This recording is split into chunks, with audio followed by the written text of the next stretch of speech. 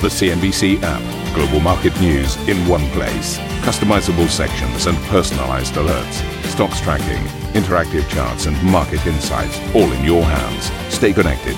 Stay informed. Download the CNBC app today.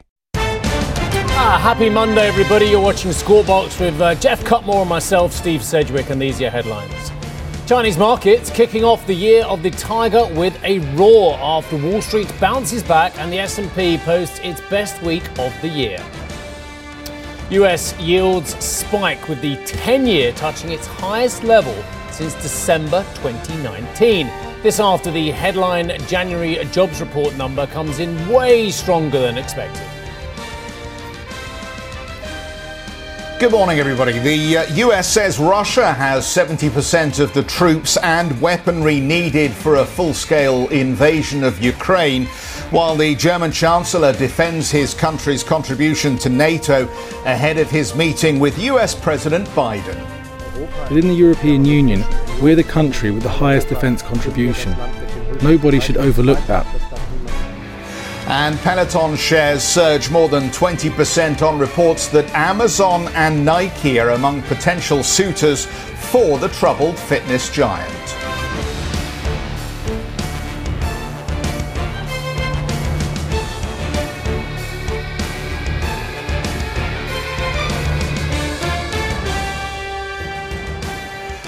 Well, it's back to business for the Chinese markets, and they have been trading higher today following the week-long Lunar New Year holiday. Despite weaker PMI data, the Chinese services sector grew at its slowest pace in 5 months in the month of January as local COVID restrictions hit consumer sentiment. Sam rejoins us for a look at the market performance and the data. Good morning, Sam. Good morning to you, Jeff. That's right. The mainland market certainly playing catch-ups after that week-long break for the Lunar New Year holiday. And so far, so good, you could say, for the year of the tiger, despite, as you say, that disappointing PMI data that we did get this morning on the services side of things. We have seen the mainland markets really outperforming in the Asia-Pacific region this morning. Some of that can really be put down to some of the commentary that we have been getting from the very powerful state planner. But we've also had state media at the same time really trying to shore up sentiment on the first day of trade for the Lunar New Year. We have seen the state planners saying that more efforts will be made to expand domestic demand, including speeding up some of these infrastructure projects. We've also seen state media, as I say, coming out saying that market liquidity will remain reasonably ample. The central bank will maintain sufficient liquidity, and that comes after, of course, we did see the PBOC ahead of the Lunar New Year holiday making these big cash injections into the banking system, as we do typically see that demand ahead of the Spring Festival. And so that is perhaps a bit of welcome commentary coming from the policymakers today for the first day of trade, as we did see more evidence of this slowing economic growth by the way of that Caixin Services PMI for the month of January, that activity slowing at the fastest pace in 5 months, dropping to 51.4. So still above that line that separates expansion from contraction, but the slowest pace we've seen since August. And as you say, that was largely down to these very strict measures that we have seen as a result of these outbreaks of COVID to try to curb the spread of that. So further evidence now of this weak consumption picture that we continue to see that is really being hit by this lockdown-heavy zero COVID approach that the government is taking. And so in terms of the breakdown here, if we look under the hood, that new business actually slowed as domestic demand, as I say, took a hit from those COVID curbs. But it was a similar picture when it came to overseas demand as well, because we saw those export orders actually falling into contraction for the first time in 4 months, and the fastest pace since October 2020. Inflationary pressures also continued. We saw those input prices continuing to rise in the month of January. We also saw those prices that companies charge, that they actually pass on to the Chinese consumer, jumping to a 3-month high as well. And that all weighed in the employment picture. So we saw jobs falling for the first time time since August last year as well, which is a bit of a worrying trend. Of course, we do know that this particular survey looks at the smaller and private firms over in China, which have been harder hit by the pandemic. They're also more sensitive, more vulnerable to these sorts of lockdowns and also social distancing measures than the bigger and state-owned firms. Of course, it's not good for things like bars and restaurants, but it was largely consistent with the official numbers as well, which also did show a slowdown in activity there too. Now, the economists quoted in this survey did say that business sentiment was less optimistic in January. Service providers are under greater cost pressures, as I just spelled out, and do remain concerned about the COVID situation. I mean, we just saw today China announcing a lockdown of a city on the border of Vietnam of some 3 million residents. So this trend, you could say, when it comes to consumption and services activity will likely continue in the month of February. China has been slashing a number of rates. It's also, as I say, been pumping this large amount of cash into the banking system. But this weaker PMI reading that we have seen in the official numbers in the private survey is likely to fuel more expectations in the market, Jeff, that we could see more easing to certainly shore up growth to come.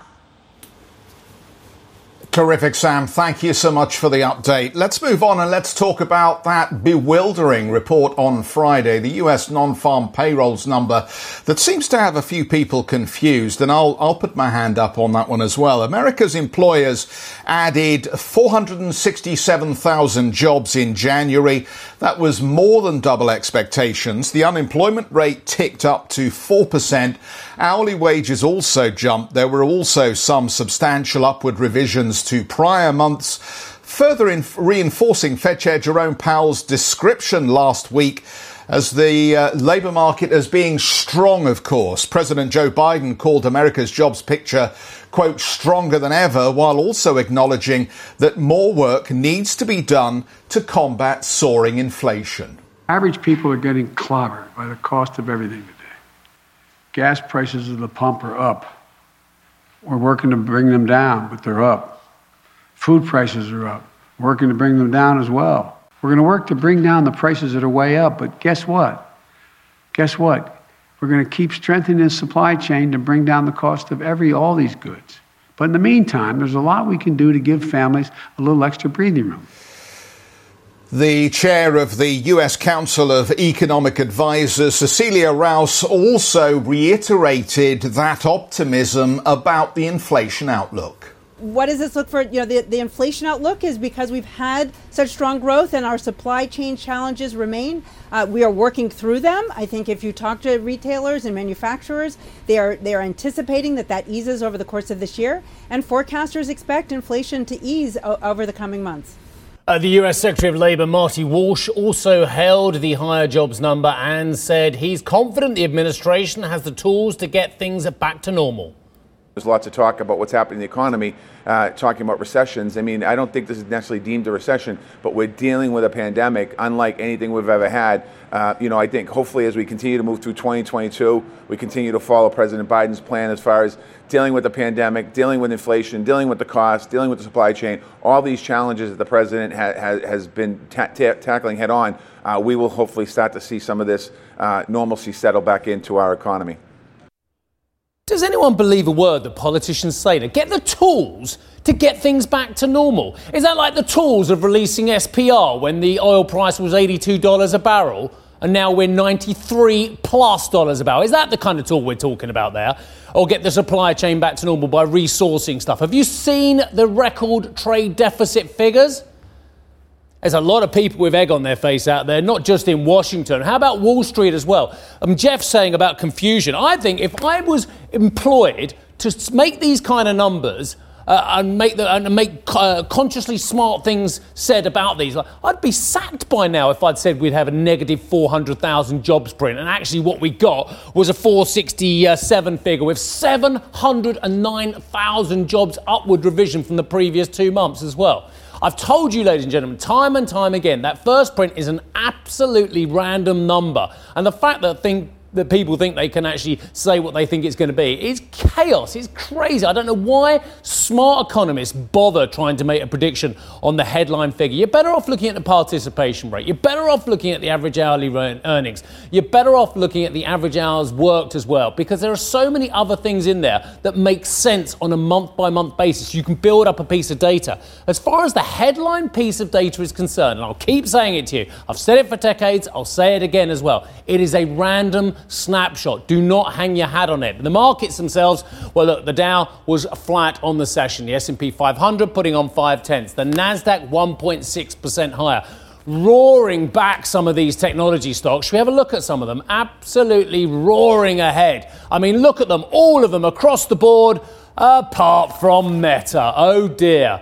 Oh dear, oh dear. Amazon, and there was a great piece I read over the weekend. I think it was the Financial Times, was saying, do not let this mess that's going on here over at Meta distract you from the fact that a lot of the technology companies are doing really, really well at the moment. I mean, that's just crazy. 58% higher for Snap. I'm sorry, ladies and gentlemen. That just shows me there is a real stunning lack of liquidity and two-way good business. If any stock can rally 59% in one earnings release as well, that tells you a lot about liquidity and the lack of depth and breadth on that stock as well. Pinterest was up 11.2%, and Amazon, well, that's up 13%, but my goodness me, the numbers. I mean, across the board, what do you want to do with Amazon? I mean, everything from the Rivian stake to the AWS to obviously the basic bread and butter business as well. Things are going pretty well over there. And they put in a 17% price rise again. Again, Mr. Biden administration, are things going to come back down to normal? With that, they're not going to take that one back. That's a 17% price rise for 147 million American homes. That's real inflation for all you economists out there who say, just transient. Should we have a look at Peloton? Peloton is in such a mess that when the suitors come for this one as well, it rallies 26%. I mean, seriously, look at the numbers when people didn't think there was a bid out there. And now we understand that one of the big sportswear companies, possibly even Amazon as well, having a sniff on this one as well. Absolutely fascinating what's going on at Peloton as well. Did you want to look at the treasuries? When I was writing this morning, my copy up, it was like the highest level we've seen since January 2020 in the treasuries. Well, now my copy is telling me December 2019 is the recent high. But again, it's just come off its highs. It had a 1.9 handle as well. It's hard when you see the kind of jobs figures and the kind of inflation. Oh, by the way, the average hourly earnings were up 5.7%. I don't know if Jeff mentioned it earlier. It's hard to see how these yields go anywhere other than north at the moment. Now, we know about the flattening at the long end as well, and the real actions at the 2-year with a 1.3% yield as well, but very hard to see how that turns around unless we get a dramatic slowing of the US economy. Asian indices, I mentioned in the headlines about the Chinese markets coming back. Look at that. Shanghai Composite, 2% to the upside. The rest of them have been absorbing the moves we saw elsewhere. So the Nikkei's down, just giving back a bit of ground, 0.71% lower. Hang Seng down 0.26. Opening calls in Europe, higher across the board, and the US futures. Actually, I haven't seen the US futures, so let's have a little look at where they are currently trading. The US futures, a little bit flat for the S&P, bit of a negative move on the Dow, and the Nasdaq up 19 points. Right, let's get to Jeff Henriksen, who is the CEO and founder at Thorpe Abbott's Capital. And Jeff, before we get to your excellent trading pair of CryptoPunk and Whirlpool, which I think is a great combo, I love that piece of research, by the way. This payroll figure, there's way too many smart people on Wall Street getting hung up on that first print, isn't there, really?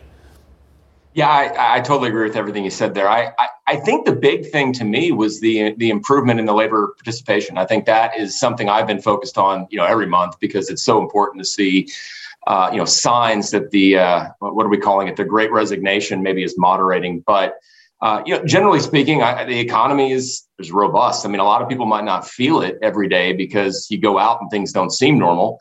I went out to dinner tonight and I ate outside of guacamole. It cost me $13. That doesn't feel normal, and a lot of people don't feel like the economy seems normal to them. But job growth is robust. I think we're seeing an improvement in labor force participation. That's very bullish, I think, long term. And despite all the problems we're seeing, I think it's still a robust economy, and I think equities still are the most promising house in town to be looking at. I'm with you. Your guacamole sounds expensive. There's a pub locally to me that's selling fish pie at $36. I mean, look, fish pie, it's just a bit of potato. Wow. And it's too much. And that's not even flash London like my other Jeff goes to restaurants in and Karen does.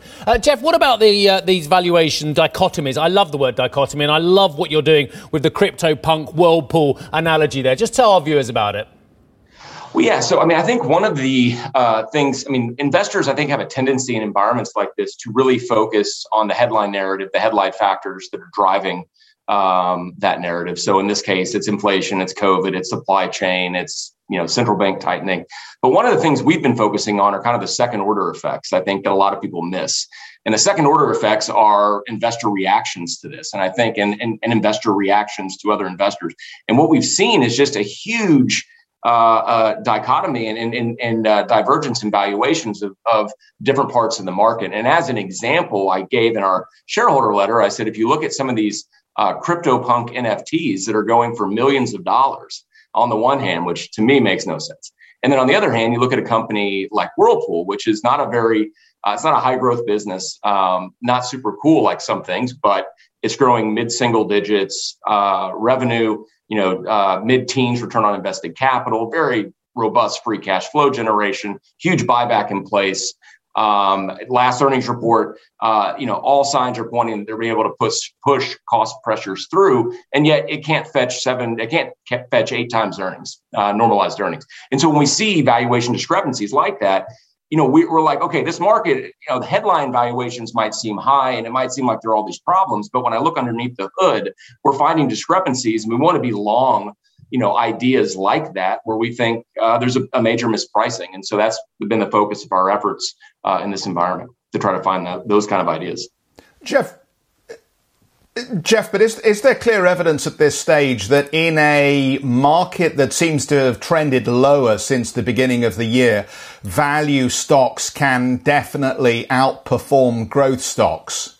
We just seem to have seen everything come down at the same pace. Yeah, no, absolutely. That has been what we've seen. I think, I wouldn't say everything, right? I think if you look at some of the really flying growth stocks, right? I look at Cathie Wood's ARC, right? I think it's down quite a bit more than the market year to date and more than value stocks are. And I'm not even saying that it has to be a value stock per se. I used Whirlpool because it was a pretty easy example, but I think, but Amazon's a great example, right? That's a company, full disclosure, we've been long for a long time because we believe that, the valuation there is still misunderstood by a large part of the market. And there's a huge discrepancy, and you guys pointed it out, between the prospects for Amazon, and which is being driven by AWS, which is this wonderful business, and their ability to pass costs through with raising Prime, and what's going on at Meta. And so, just within growth, I think there are discrepancies. And so when I hear investors talk, all they talk about is everything that we hear in the financial media as well, which is inflation and all these problems. And we need to think about those things. But I think really, I've been saying this for a long time, but if you want to own equities, but you want to own the right equities, you want to do your homework and you want to find situations that are not being fully appreciated where, even in a company that maybe is going to have some cost pressures in the next few years, long-term valuation is not really driven by cash flows being generated in the next year or two. It's what's going to come in the next 30 years. And so when you see something being discounted so heavily, like the world is ending for them, and you do a rational analysis and say, it's not. I think those are the type of opportunities you want to find. And it might take a while for some of these ideas to play out, but I think ultimately they do play out if you are in the right situations that are mispriced relative to their prospects. I think you're saying something very important about how when the nature of markets change, when the interest rate and inflation environment changes, you need to rethink your investment approach. Could you talk just a little bit more then about perhaps some other stocks that you feel are attractive at the moment, and how our investing audience ought to be rethinking the investment strategies that they're applying this year, because perhaps some of those that they used last year, like just buying on the dips every time it went down, won't work as well? Well, so I think, there are a lot of opportunities where we look at something and we say, man, there's a lot of value here, but I'm not quite positive on how long it's going to take the market to come around and agree with this. So we're looking for ideas where there are catalysts, and an obvious catalyst is a company that has shown a willingness to buy back stock when their stock is undervalued, because you don't want companies buying back stock when it's overvalued. You want them, to when it's undervalued, to really be putting that capital to work. And so I'll give you another idea. I'm not sure in the UK if you guys are familiar with Jack in the Box, but it's a burger chain here in the United States. Very, very good food. In the last 8 years, they have retired over 50% of their float. And at a time when, and you're looking at it now, and they're still buying back stock. And this is a company that, very similar situation to Whirlpool, although I think their growth prospects are better. High double digit, high teen double digit return on invested capital. Almost getting a 10% free cash flow yield, and they're just buying back stock. And at a certain point, markets will reflect that. I mean, I'll give you a great example. Dillard's, for the longest time, was a retailer in the United States.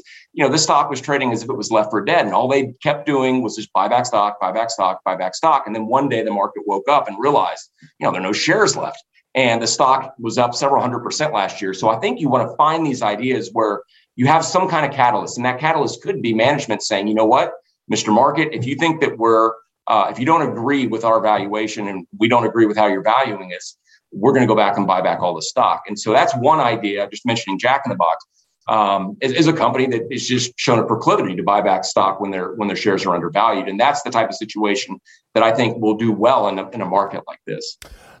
Jeff, I've just finished, perusing through a book called Sebastian Malabé's The Power Law, and it's talking about venture capital, and it's talking about the 80-20 principle. And I don't think our viewers realise that actually of the, let's say 10 companies that VC gets involved in, they only really expect 2 of them to make it, and they hope they make it really big as well. Trouble is, a lot of these kind of companies are on the market now. There should be a real caveat out there as well. And you mentioned Cathie Woods, and I think that's a great warning to everyone. That actually 8 out of these 10 of these companies, they're really not going to make it anyway, are they? And they're just people flying a kite on them as well. Our viewers need to know that a lot of these companies, the backers don't really think they're going to make it, do they? Well, I mean, I think it obviously depends on the situation, but I think one mistake investors make is they are constantly trying to find the next Amazon or the next Google or the next, big growth company. And I think people fail to realize how rare it is to have, success like that. And so, I think a common mistake investors make is they say, well, look, this seems, you mentioned Peloton, right? I mean, investors very bullish on that because it seems like it maybe has some of the characteristics of other high growth businesses, but oftentimes they just don't materialize. Now, I'm not going to, Peloton is going through some trouble right now, but I'm not going to comment on the business one way or the other. But I just think that when investors go looking for the next hot growth stock, I want to find Amazon, but I want to find a version of Amazon like it would look 20 years ago. The base rate probability of picking one of those is actually very, very low. And so I think you have to be very careful about trying to find the next hot thing. I think Warren Buffett says I like to jump 2-foot hurdles. Well, when I can find a company at a 10% free cash flow yield with mid-teens return on invested capital that's buying all its stock back, I don't have to make any kind of crazy prediction on that business. Whereas with a lot of these growth names, you have to get a lot of things right.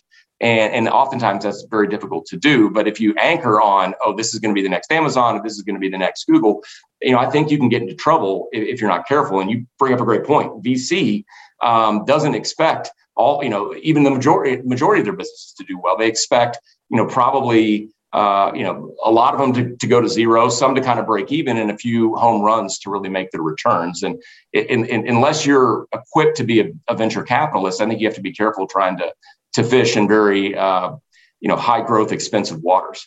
I love talking to you, Jeff, as well. But you've also introduced me to something quite terrible. Have you seen this thing called the Bigger Jack then? You were mentioning that restaurant. Have you had the Bigger Jack? Have you eaten a Bigger Jack? You mean the Bigger Jack, the burger? Yeah. No, I've not actually. I have you? It sounds amazing. I went to Jack in the Box as a kid growing up. It's 1,000 calories, Jeff. I had Jeff. was the ultimate cheeseburger. Jeff, it's 1,000 calories. That's my worry. Oh, well, yeah, okay. So you might want to get a Peloton to the workout and you'll have it. There's a trading pair. Better than your Whirlpool cryptos. Right. Anyway, lovely to see you. Thank you very much indeed. Really good conversation to kick off the show. Thank you for having me, Jeff guys. Henriksen, thank you, sir. CEO and founder of Thorpe Abbott's Capital. This Bigger Jack thing has got 70 grams of fat in it. Oh, my goodness me. A lot of protein, though. I guess 45 grams. Anyway, that's the health segment. Coming up on the show, the world's most valuable oil company reportedly eyeing a listing right here in London. That'll be interesting. We'll have the details when Squawk Box returned and the podcast. Jeff. Yeah, well, if you want to find out about some more interesting trading pairs in the NFT white goods area, make a point of tuning in to the Squawk Box podcast, available on Spotify and Apple Podcasts. We'll be back.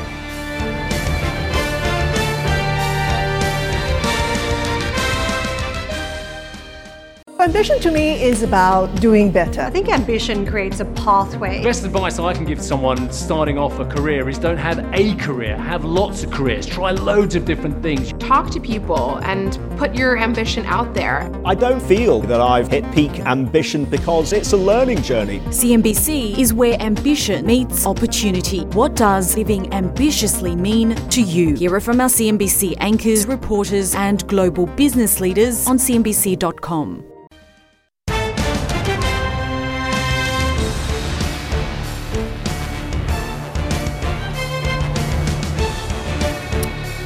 So, Saudi Aramco is reportedly planning to list additional shares worth as much as $50 billion, or around 2.5% of the company. The Wall Street Journal reports that bosses at the world's most valuable oil company are believed to be considering selling more shares in Riyadh, as well as a potential secondary listing overseas. Aramco first went public, eventually, in late 2019, offering shares at 32 Riyal, meaning it's up around 15% since then. Dan joins us with more. Dan, why does the kingdom want to or even need to sell shares at this moment? And there's two schools of thought. One, higher oil price, take advantage of it. Two, the kingdom must be making so much money from the higher oil price. Why do they need the listing? Yeah, correct. Look, Steve, it all comes back to Vision 2030 and Saudi Arabia's overall goal to transform its economy and transform its society. In terms of this story, look, we reached out to Aramco across the weekend to get a comment and a response to this. Of course, first reported by the Wall Street Journal. Aramco has officially declined to comment, but we've also been hitting the phones, and sources inside the company have thrown some cold water on this. They say there's nothing really cooking at the moment, but watch this space. I've also just spoken with Sadat Al-Husseini this morning. He's a former board member and a senior vice president of upstream operations at Aramco. Of course, someone who is very experienced, but also very familiar with the Aramco mind meld. He said he hasn't heard anything officially either, but in his view, now would be a good time if Aramco were to go ahead with an offer like this, given the recovery and the fundamentals that we see in the oil market today. Listen in. There is a strong demand for energy. The global recovery is taking a hold. There is a shortage of supply in many areas of the world. So the markets are doing very well just because this is the nature of the global economy. It's growing at a fast rate. It's recovering very quickly. The Far East, by the way, far more aggressively than Europe or the US. So, and there is a strong interest in a reliable, secure, affordable source of energy across the world. Oil is it. Yes, gas is great too. It's very clean. Alternatives, yes, they will come along in due course. But right now, immediate requirement for energy, the best source is oil. And it doesn't need pipelines. It doesn't need LNG terminals. So that's one take. And of course, this all comes after reports surfaced over the weekend that Saudi Arabia was restarting talks on an Aramco share sale. The plan, at least reported by the Wall Street Journal, was to sell as much as $50 billion, or about 2.5% of the company. And that report also said that executives were discussing selling more shares on the Saudi Tadawul, that's the domestic market in Saudi Arabia, as well as a secondary listing in London or in Singapore. And you'll remember, as far back as 2019, we were talking about this potential secondary listing. That was after Aramco raised $29.4 billion, listing 1.5% 25% of its shares on the domestic market. There are a number of obstacles to getting that secondary listing, but we know that it is something that the company has been talking about and something that they have been looking towards doing. Of course, when you look at the fundamentals right now as well, higher oil prices are certainly a factor that could support a new listing, but at the same time, any new share sale could be quite challenging, right? There's no question that Aramco is an investable business, as proven by the 2019 IPO, but big oil is becoming an increasingly hard sell to institutional investors who are becoming more focused on ESG credentials. So interesting to see what happens next here. But Steve, as I pointed out, Saudi Arabia is a country looking to accelerate its economic transformation. Aramco is a really vital tool in the arsenal of making Vision 2030 a reality. And we'll just have to wait and see what happens next here. Thank you for listening to Squawk Box Europe Express. For more market-moving news, you can head to cnbc.com. Or join us again on the show with Jeff Cutmore, Steve Sedgwick and Karen Cho, weekdays on CNBC.